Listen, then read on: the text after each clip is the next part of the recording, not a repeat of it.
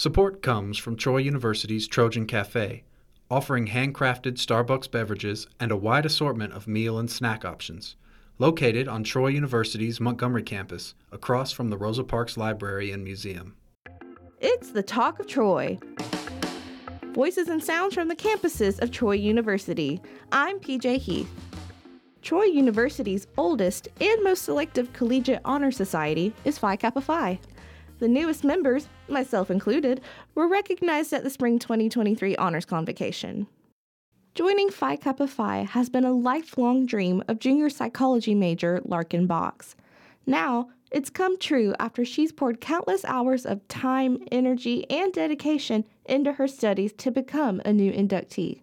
I always wanted to be really decorated when I did graduate, so I was really excited and really happy that all of my effort in school was recognized.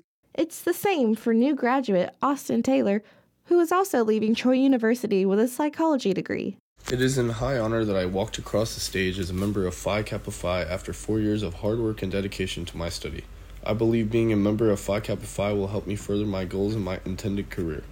Officer and former president of Phi Kappa Phi, English professor Teresa Johnson, was proudly inducted in 1975, and close to 50 years later is happily welcoming fellow inductees.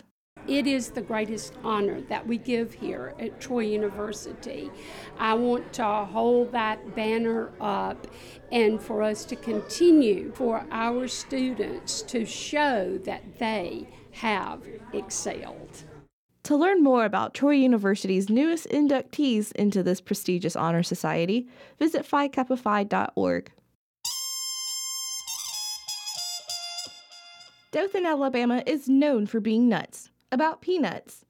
Producer Emily Mosier reports that from peanut statues to the National Peanut Festival, boiled peanuts have been a part of Dothan's culture for more than a century. Now, thanks to the William G. Pomeroy Foundation's Hungry for History Marker program, the Dothan campus has a timeless memorial to the salty staple. Dothan calls itself many things. Well, here's one more thing that Dothan can lay a claim to fame on. Professor and director of the Wiregrass Archives, Martin Olaf, says the new edition is entirely appropriate. It's the center of boiled peanut production and consumption, at least in this area, in this state, possibly in the entire world. Olaf worked with his two good friends, local historian Dale Cox and his butter half, Troy enrollment coordinator Rachel Cox. Together, they wrote the grant proposal for the marker.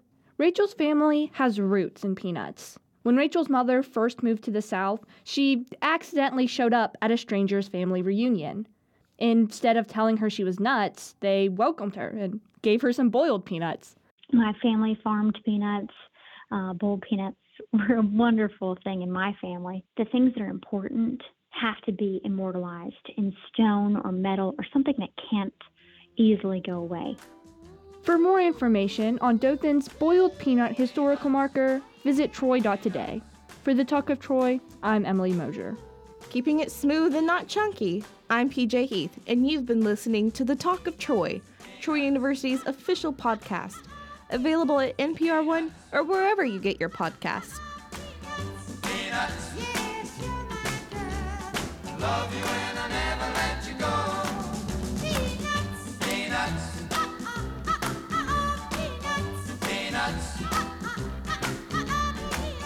Peanuts. Yes, you're my girl. Love you and I never